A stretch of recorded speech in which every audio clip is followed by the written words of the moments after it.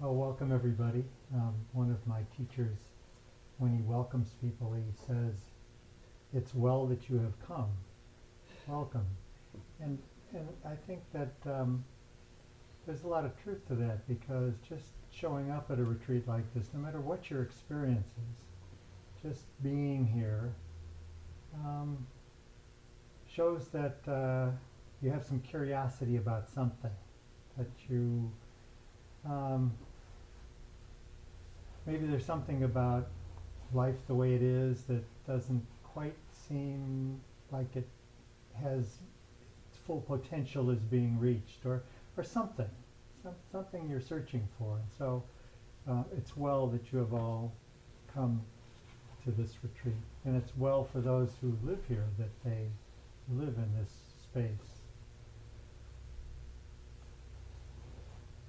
So before I start, I would like to dedicate this retreat to a group, a large group, and an individual. It's an individual who's been coming to our beginners or new to practice class on a regular basis for about the last, I'd say, 8 to 9 months, who is really in the final stages of life. And he had some major health challenges, and now it's coming to an end. And so that's one. His name is Eric. And the other is the inmates that, particularly the ones that Jill and I, have worked with over the last 13 years. But I was thinking, really, it's not limited to them. It's really to all imprisoned beings. Of course, we could fall into that category as well. But literally imprisoned beings. Those who are there for good reason. Those who are there for political reasons or social reasons. Those who are there because of justice systems that are prejudiced against people of color.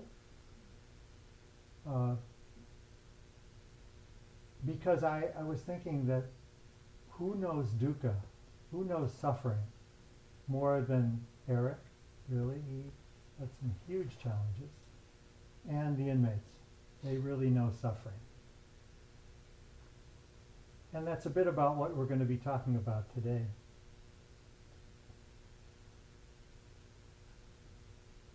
So when Bob left off on the Buddha's adventure of becoming enlightened, I'm going to take it a little further, because after he became enlightened, he wasn't sure that he wanted to teach.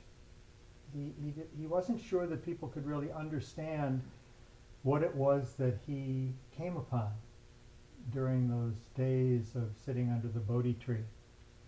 And so he decided that he might not teach. Maybe he would just go sit in a cave somewhere and just live with the realizations that he had. And it said that the gods, the devas, particularly I think it was the Brahman deva, who said, basically, you must teach.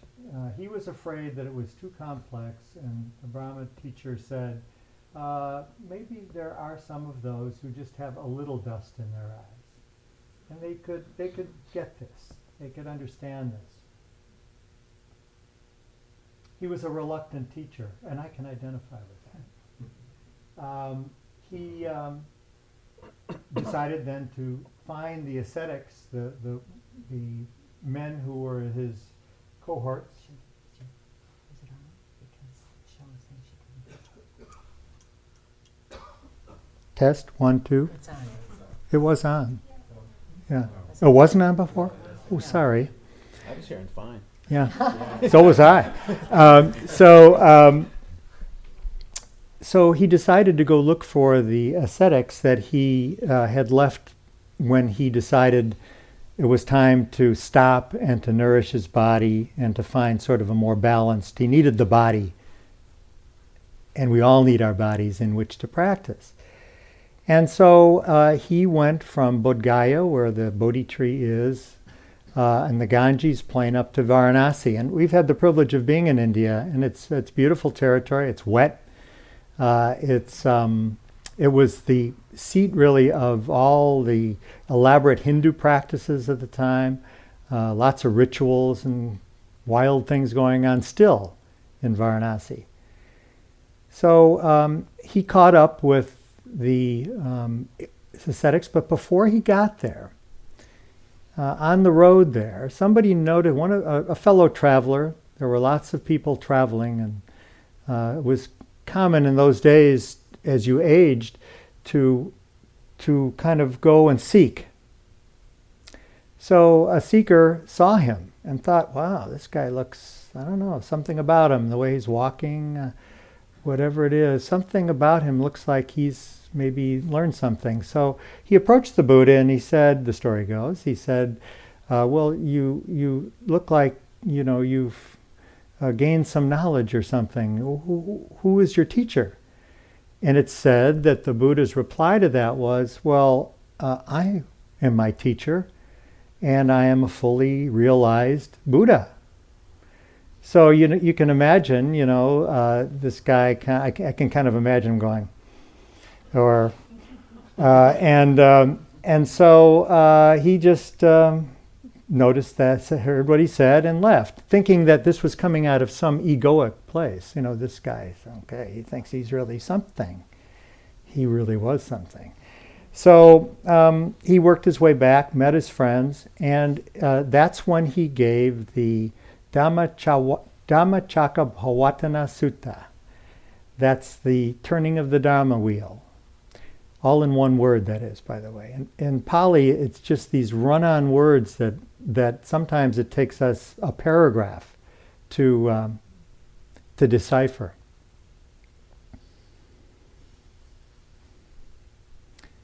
So he gave that sutta, and it said that one of the men there, of the five, Kodanya, got it and was enlightened after the talk. Wouldn't that be nice? If anybody has that experience, let me know. And so he was enlightened, and what he got was very simple, really, but on a deep level, that it's the nature of all things that arise to pass. That's it. Leading to enlightenment.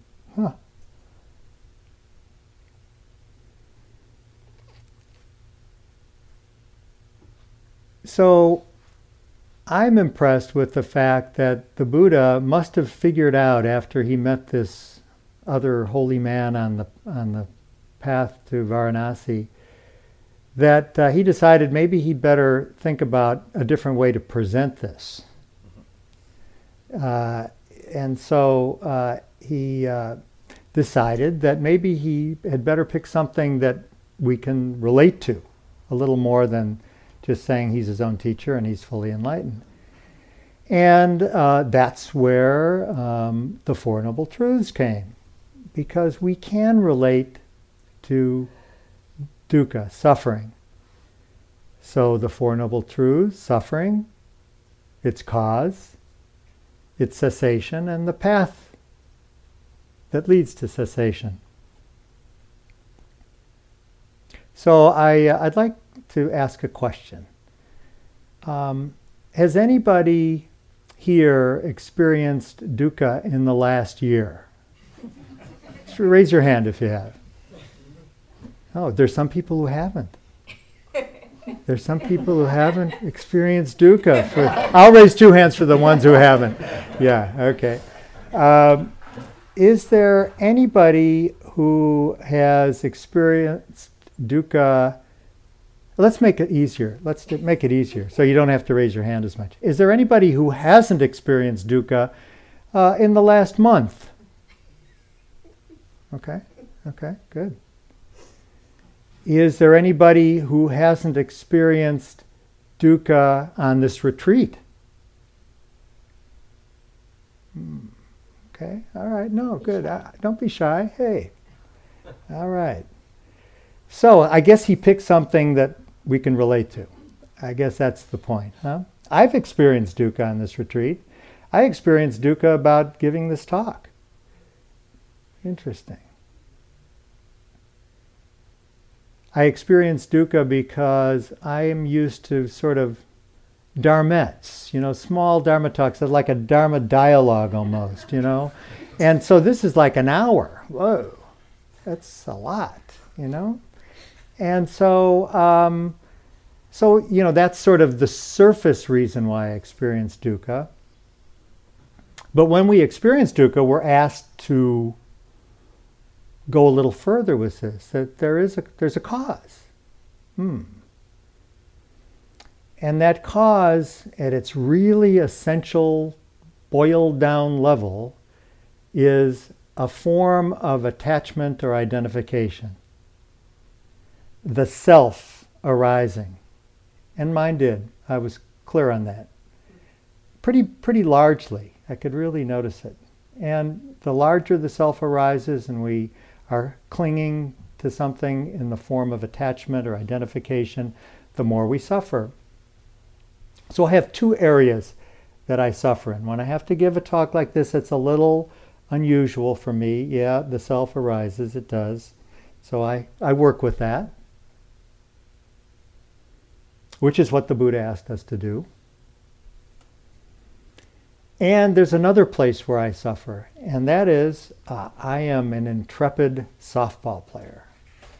I love the sport. I've played since I was 5 years old. My father was a softball player, so I have a lot of conditioning around performance around that. And I still play at 70, and I play in tournaments, and I'm into it big time. I love it. I love it. And sometimes I suffer around it too, because as you can tell, there's some attachment there. There's a little ego there. Identify with it there. I'm a softball player. I. So to the extent that I have a personality that develops around being a ball player or having to give a Dharma talk, having to be a certain way when I give this Dharma talk, something called becoming. I want to present it clearly. I want to do a good job. I want it to be engaging. I want. To the extent that I'm stuck there, I will suffer. And that's really what the Buddha was saying. That's the teaching of suffering, and at its essence, the cause. So it's not just about suffering. It's really about transcending. So I remember I heard that word a lot before I really got a sense of what does that mean? What is transcending? So I decided to actually look it up. And I think I understood it, but I wanted to look it up in the dictionary. So the definition is to go beyond a field of activity or conceptual sphere. To go beyond a field of activity or conceptual sphere. And I'll come back to that. But the etymology, which is kind of the study of words, not entomology, which is the study of bugs. I remember that because ant sounds like ant. And that's my way of remembering that. So etymology, the etymology is trans, which means across or through, and skandari, which means to climb. So it means to climb across or climb through. So I like that because that's more visual to me than to go beyond a field of activity or conceptual sphere. But I like those two things because to go beyond a field of activity, what are fields of activity? We see, we smell, we taste, we hear, we feel, we think, we sense. Those are fields of activity in the human endeavor, right? So to climb through those, to not just accept them as what they seem to be when we sort of skim through our experiences and don't go deeply, and don't have the skills or the tools to really examine our experience. And then I like the other one too, because it talks about to transcend our conceptual experience, or to go beyond our conceptual sphere. Because, boy, do we have lots of concepts, huh? I mean, our culture inoculates us with a set of concepts that we take to be solid and real, and all you have to do is travel to a different part of the world and you realize that a lot of these concepts that we live by, that we accept as true and real and solid, don't apply to other cultures. So where's the truth in those? So to go beyond, to look more deeply and see when we're stuck in concept or we're not seeing clearly in the way we're experiencing life. And Jill talked about experiencing life through our sense gates.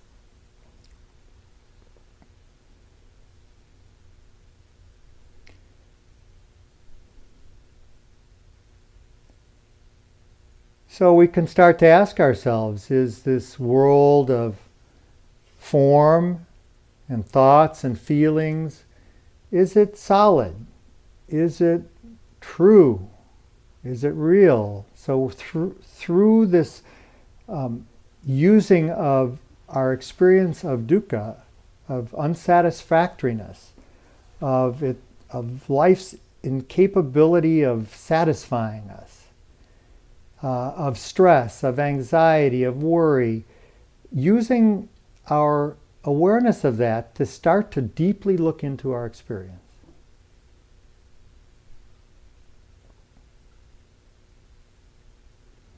And to ask, what about this self? What is that? What is that constructed too? Or is there something really a solid, steady self? So all of this speaks to two different ways of looking at the world, and they're both important, and one does not negate the other.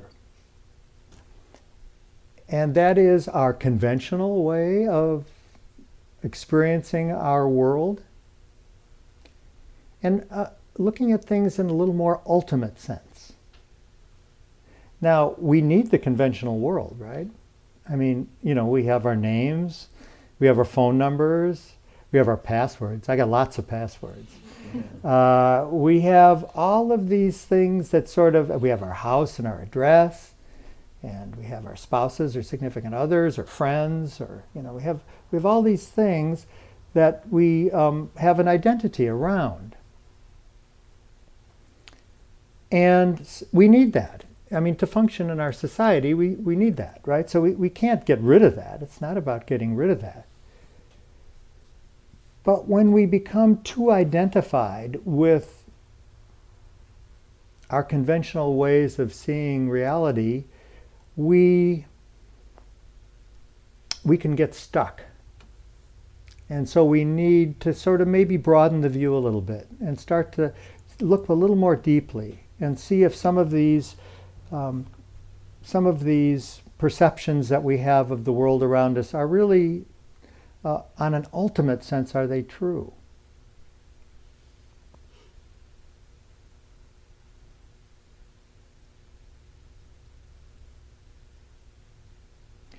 So there's the Four Noble Truths.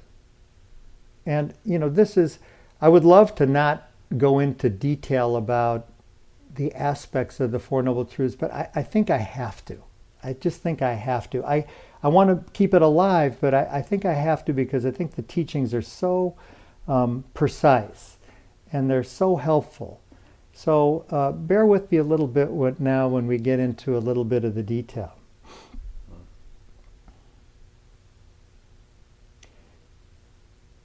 So I like to look at the Four Noble Truths as a framework for practice and a framework for life. And so I have really done my best to frame my experience, particularly when I'm suffering, but really a lot of my experience, within the Four Noble Truths. And in case you think that this is just some sort of basic study that you can kind of, once you learn it, then, hey, you got that down. Now let's move to the real teachings. The monastics who we just love to spend time with, Ajahn Sumedho, I mean, that's all he talks about. It's always framed in the framework of the Four Noble Truths, always.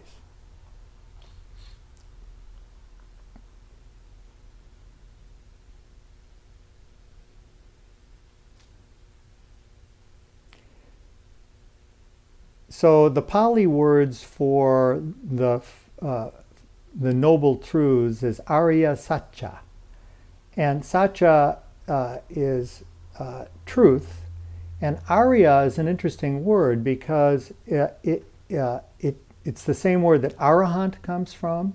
It can be a noun, the noble ones, but it's also being used here as, I don't know if it's almost got some action to it, but ennobling truths. What's the part of speech that is? Is that an adjective or an adverb? It's got some action in it, I think, ennobling truths. So maybe it's more like an adverb. I forget that. That was so long ago when we had to label our speech. So it can be used either way. So I kind of like the ennobling. I like that because it's really we can be ennobled by following these truths. So what I want to talk about is that each of the Four Noble Truths has three aspects, and I'm going to be dwelling mostly on the first three, but they have three parts, and a lot of us are not aware of that. So the first part is just the statement. There is suffering, there is a cause of suffering, and there is the cessation of suffering. Just the statement. The Pali word for that is pariyatti. The second is patipatti. I like that. It's like the way that sounds.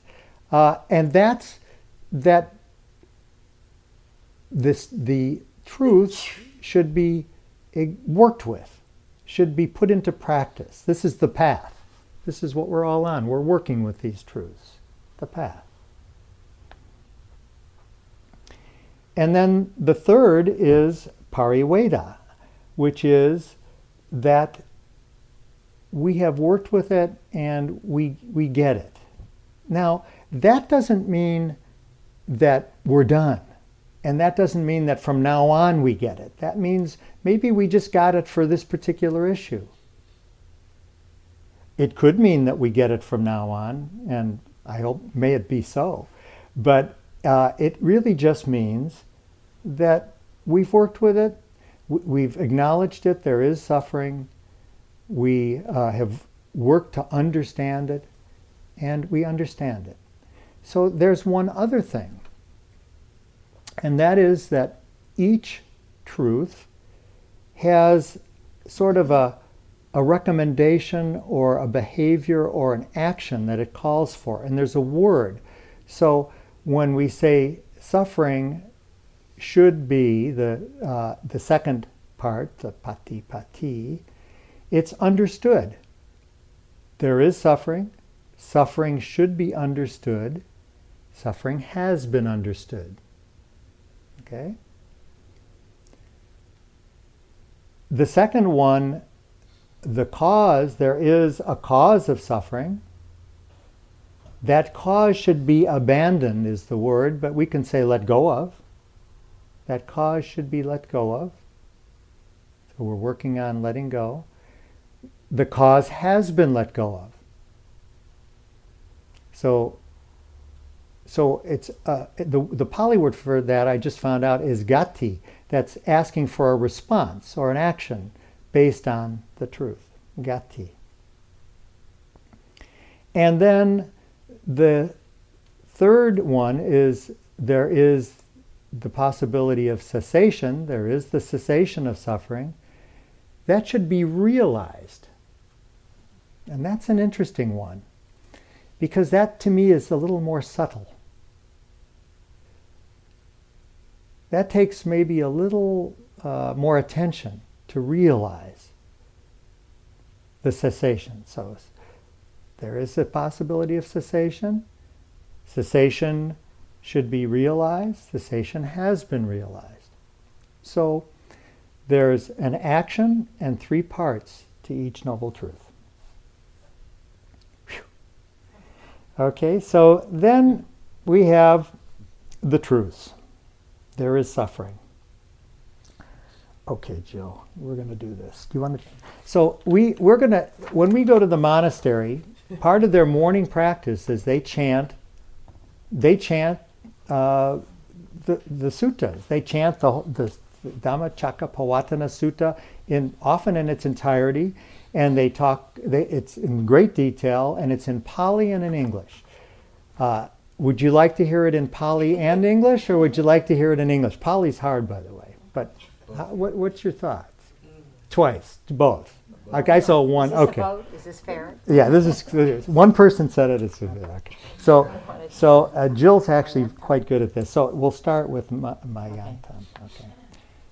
Mayantam Dhamman Sutawa Evam Janama. Having heard the teaching, we know this. Yata Viduka, birth is dukkha. Jara Piduka, aging is dukkha. Marana Piduka, and death is dukkha. Soka Parideva Dukkha Domana Sapaya Sapaya Piduka. Sorrow, lamentation, pain, grief, and despair are dukkha.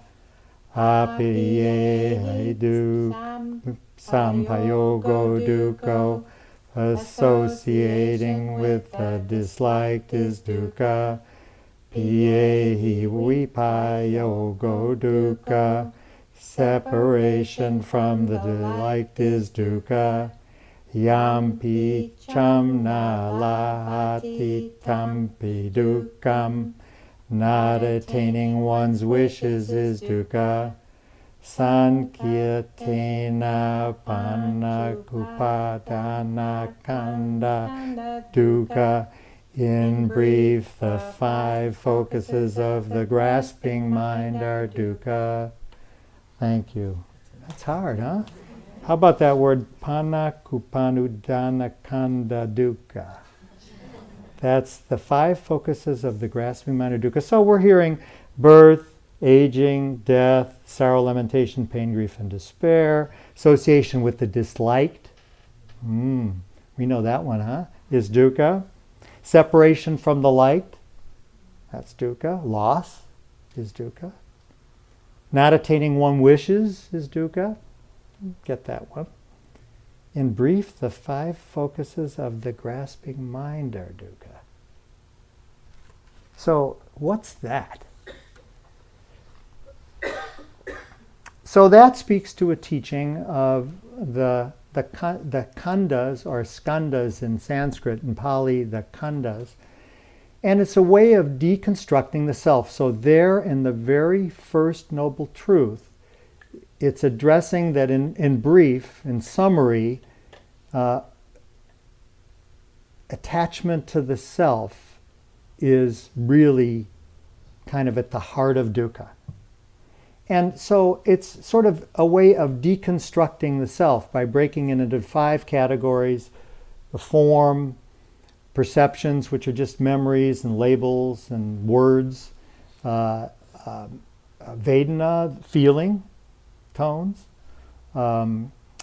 mental constructs, and consciousness itself, which just means when you first register at a sense gate, light.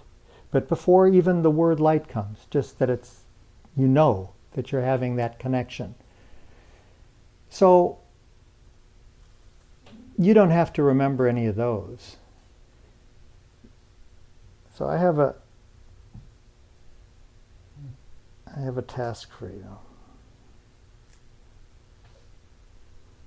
Some of you probably can't see this, but What is that? Can you even tell? Cover bed. Pen head. Yeah. Okay, good. What's this? You see that? Yeah, here. Spring. Yeah. Okay, good.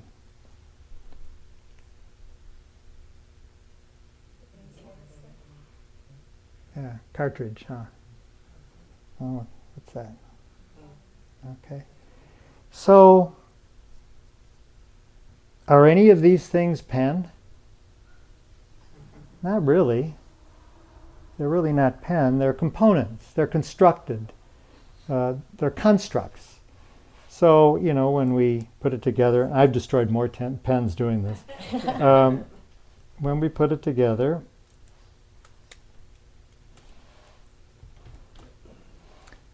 then it's pen, huh? We can agree with that. But isn't that a concept? Because it's really made of its component parts.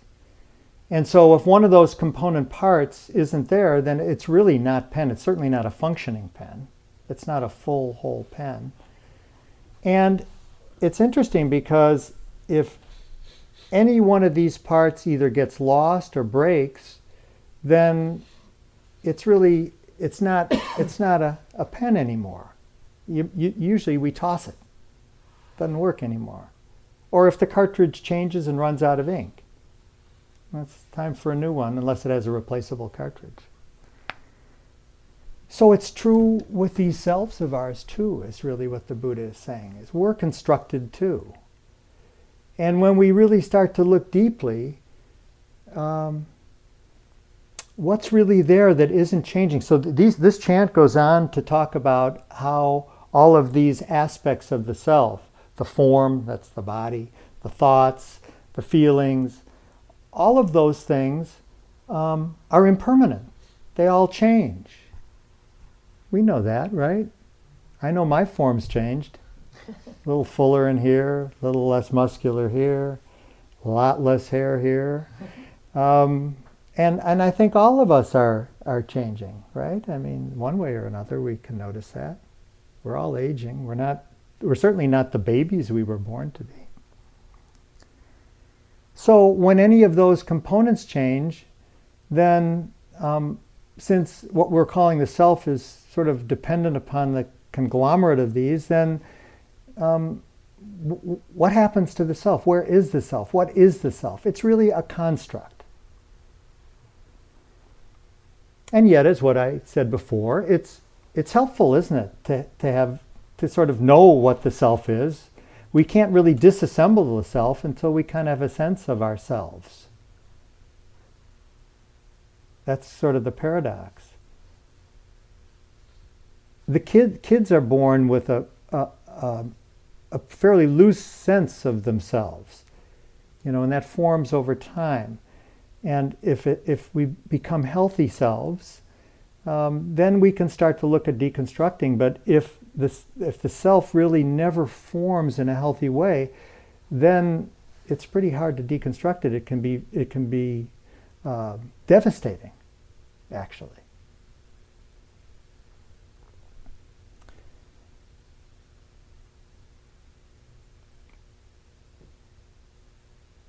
So where I really see myself arise and pass, using different words than form, feeling, perception, is in my body, my thoughts, and my emotions. That's where I get hooked and start to feel this sense of self. And so then I need to have a way to really notice when I'm hooked. And I find that I can bring awareness to thoughts if I sort of notice where they arise. And I can do that. I get lost in thoughts like everybody, but I can do that. I think emotions are really, that's where I really get hooked on feelings, particularly uncomfortable feelings. And so my way of really relating to that is to just move into the body with it, just to get out of the head Don't analyze it. Don't figure it out. But as Jill used the words, it's like this. Anger is like this. Anxiety, that I was feeling some anxiety today, it's just like this. And when I do that, when I'm able to move into the body and really explore in the way that we're calming and bringing our awareness to our experience, in that way that we're learning, I start to notice something about that. I notice that it has sort of a vibratory aspect to it. It sort of buzzes and flows and undulates, and it's not entirely pleasant.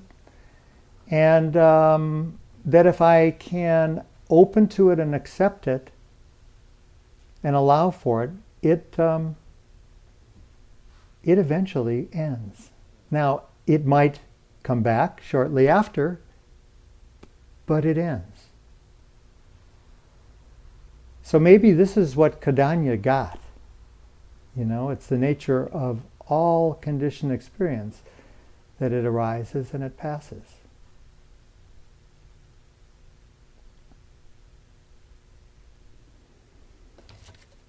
So the second noble truth starts to just elucidate the causes of suffering. And it's called craving. It's tangha is the Pali word, and that literally means thirst. So it's a strong desire. So to me, it's a desire where there's already a bit of identification. If it's going to cause suffering, then there's already a bit of self starting to move into that desire. And in fact, Ajahn Sumedho, who is the chief Ajahn Chah disciple in the Western tradition, an American-born monk who taught in England until he retired, and taught in the Bay Area too. He says it's attachment to desire that's the cause of suffering. I mean, we have desires, right? I mean, if we didn't have desires, we wouldn't live. We have the desire to eat. That's a healthy desire. It can become an unhealthy desire if we attach to it in a way that drives us either to eat too much or to not eat enough. An aversion or an attachment that's either in the form of aversion or a strong craving, a clinging. So, tangha, craving.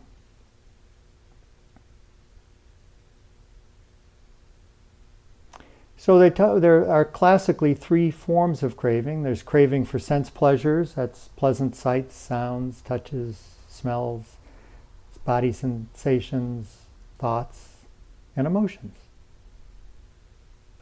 And again, experiencing those is not a bad thing. It's really important to understand that. This is not about not having pleasure. It's about when we form this identity, when we have to have it, or we can't stand it. So that, again, that moves to the clinging piece of the second noble truth. So there are four ways in which we cling.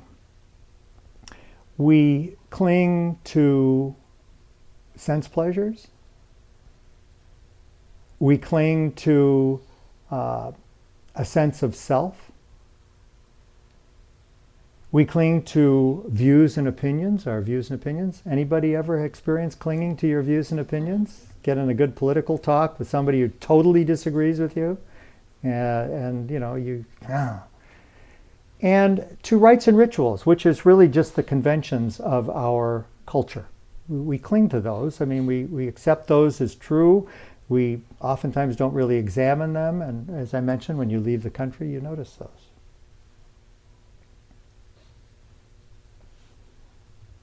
So what are we asked to do? We're asked to notice that and then to let go. So how do you let go? That's really important. It took me a while to understand how you let go.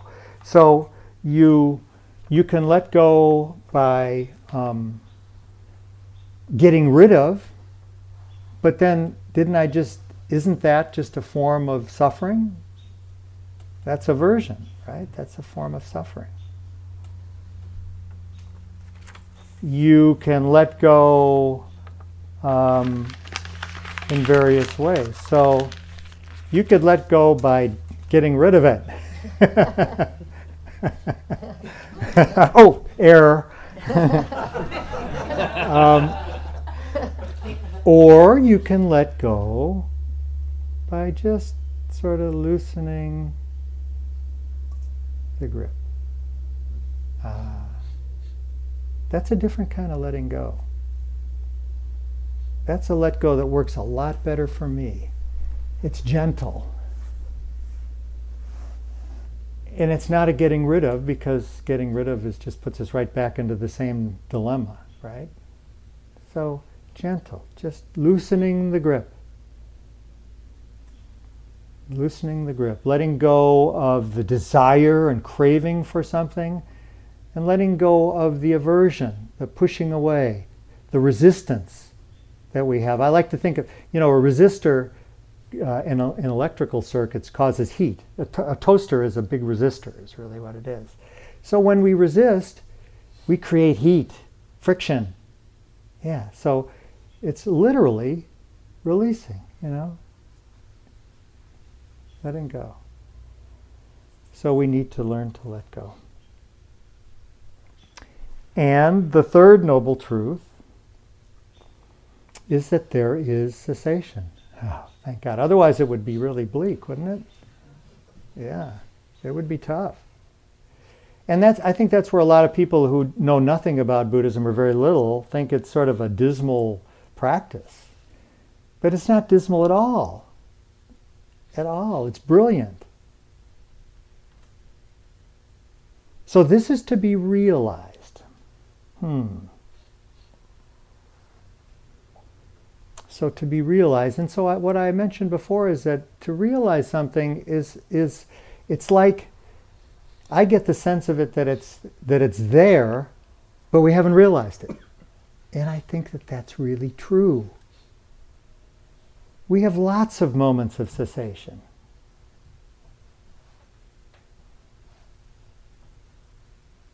So I'm going to purposely slow down my speech.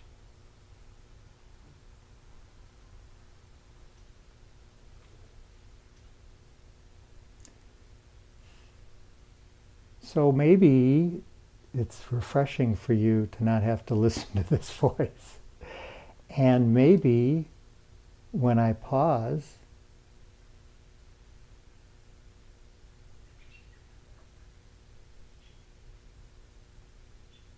the mind has a few moments of, oh.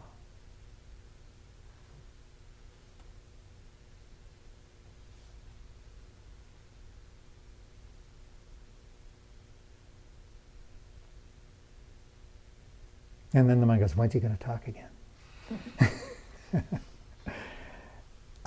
So the gaps. We can notice the gaps in sound. It doesn't have to be complete silence.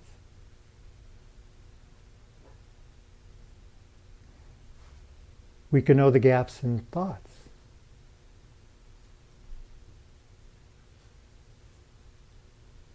There are gaps in thoughts, even though sometimes it feels so relentless. Our obsessions.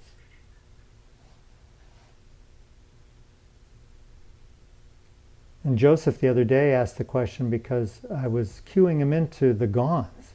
So I was a radiologist in my former life and started teaching Dharma because I wanted to chase the big bucks.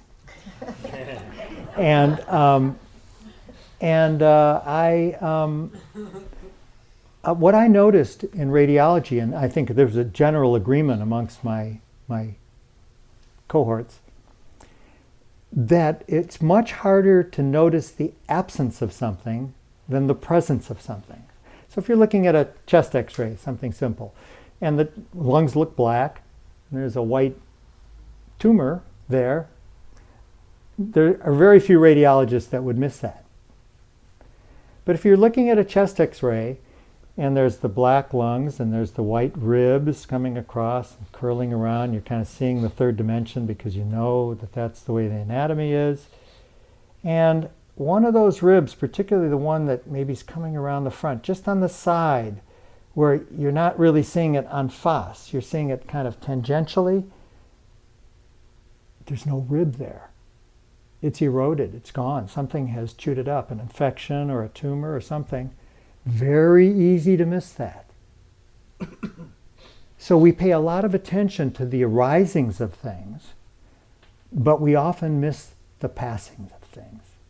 And if that's what Kodanya realized when he became enlightened, maybe it's something we should pay attention to. Right? I mean, it's important. And it's such a relief, too.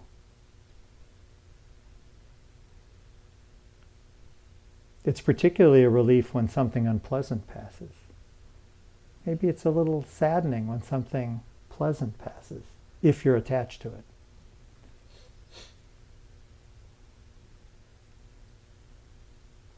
So Ajahn Chah said, if we let go a little, we'll find a little peace. If we let go a lot, we'll find a lot of peace.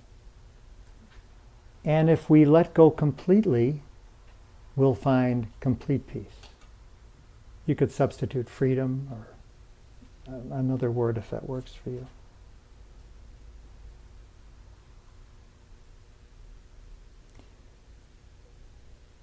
So I've had some computer online dukkha lately. Anybody relate to that? When the devices fail and, we're, oh my God, all my financial data is gone. Yeah, but not that this time, but just slow, really slow. I mean, really slow. I live up in the mountains, and so it's normally not that fast. Now it's really slow. So I have downloaded a meter, that tells me my download speed. So it starts like this, and actually it starts like this, and then when I hit that thing and ping it, okay, 2.8, 2.3, okay. So I decided we need self meters. We need a way to notice when the self is arising. Wouldn't it be nice to have a little selfometer? Kind of, yeah, you could just check it. Hey, instead of checking your cell phone. Pretty good. No self, hey. Of course, you could get attached to that too. But so here's my sense of the self meter. Okay. So I'm sitting here. Left knee a little sore.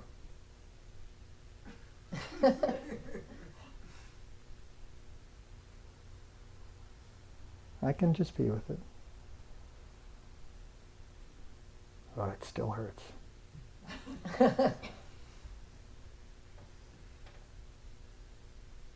I got a ball game tomorrow. I wonder if I'm going to be able to play. This thing's been bugging me a lot lately. I may have to go get a doctor. I hate general anesthesia.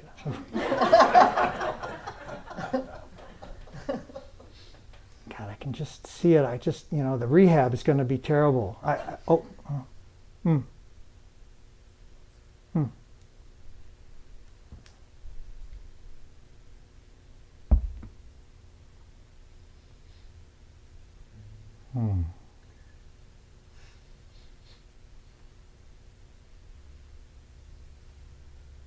Still hurts.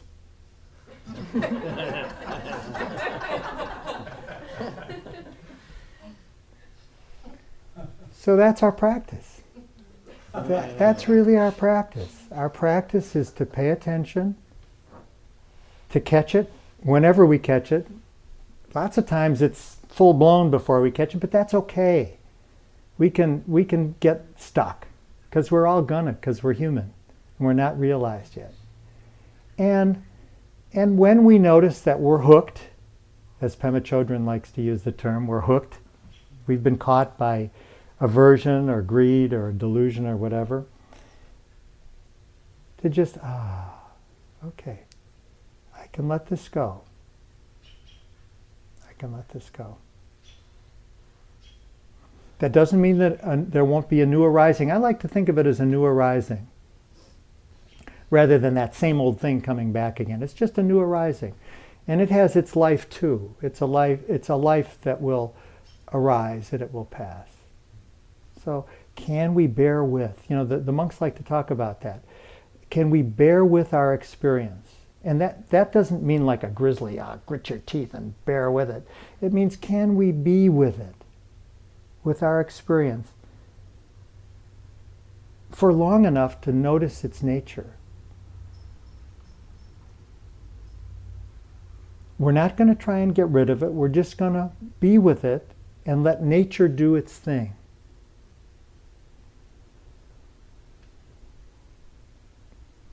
Nature is of the nature to change. You see it outside. Look at all the leaves that came down. The stream that's running now that 5 days ago was silent. So can we just be with our experience, oftentimes moving into the body to do it,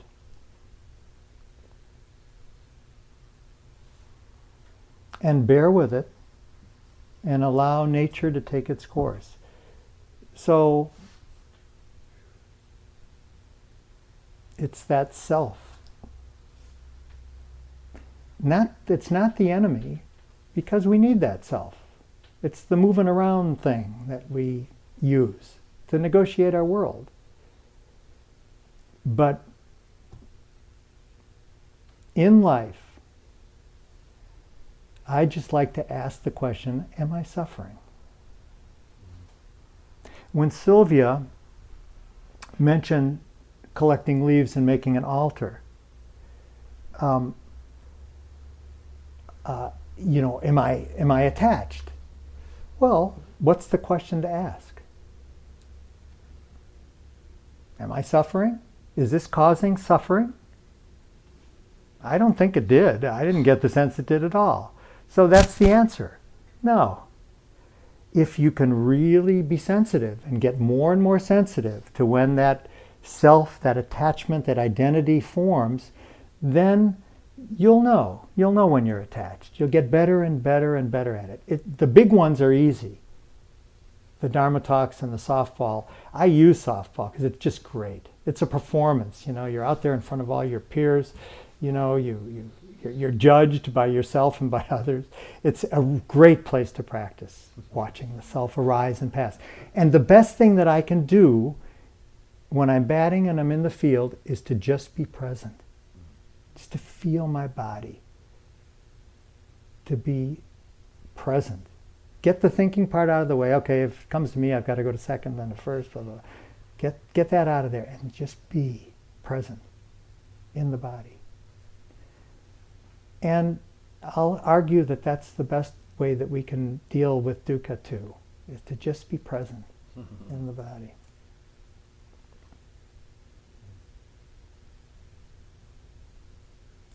So there is a fourth noble truth, and I'm just not going to spend too much on that at all. So there's basically three teachings. There's three categories. There's the wisdom practices, the integrity practices, I like to call it. Some people, virtue, and the meditation practices. And they're all the way we engender all of this cessation, the way that we can start to see cessation, these mini nirvanas, these cessations. And, just understanding that our actions have results, and we live with those results based on our actions, and that the Four Noble Truths, understanding this on a deep basis, that's the wisdom side.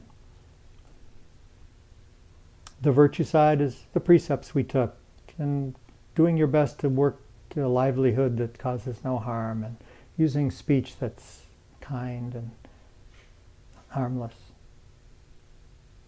And the meditation part of mindfulness, which we've certainly been working with, and concentration and effort. And then when we meditate and we start to gain some insights, woof, right back up to the wisdom piece again. So then we have more wisdom, and we bring that to our integrity. So they all feed each other. And Bob, in one form of or another, is going to talk about that tomorrow. Or another. More another than one form. So I guess in summary what I'd like to just say is that I'm encouraging you to use suffering, its cause, its end, and the path. Use it as a way to examine your experience. Use it as a way to look at your emotional life, your emotional experience, your thinking experience, your embodied experiences. And just notice if you think there is suffering. And at first, maybe you just won't notice that there's any suffering. And that's okay, but just keep noticing. Because as we get more and more sensitive, we realize that suffering is our teacher. It's our best teacher. It's not easy, but it's a teacher, and that's really what the Buddha was pointing towards. Suffering is our teacher. To open to it.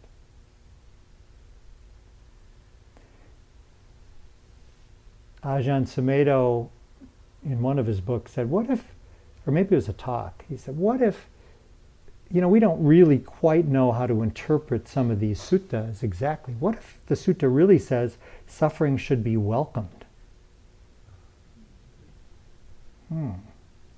Yeah. So I encourage you to use these noble truths, ennobling truths, to examine your experience and be patient. And over time, it's been my experience that we become more and more sensitive to our own suffering and the end of our own suffering. So I offer this for your reflection.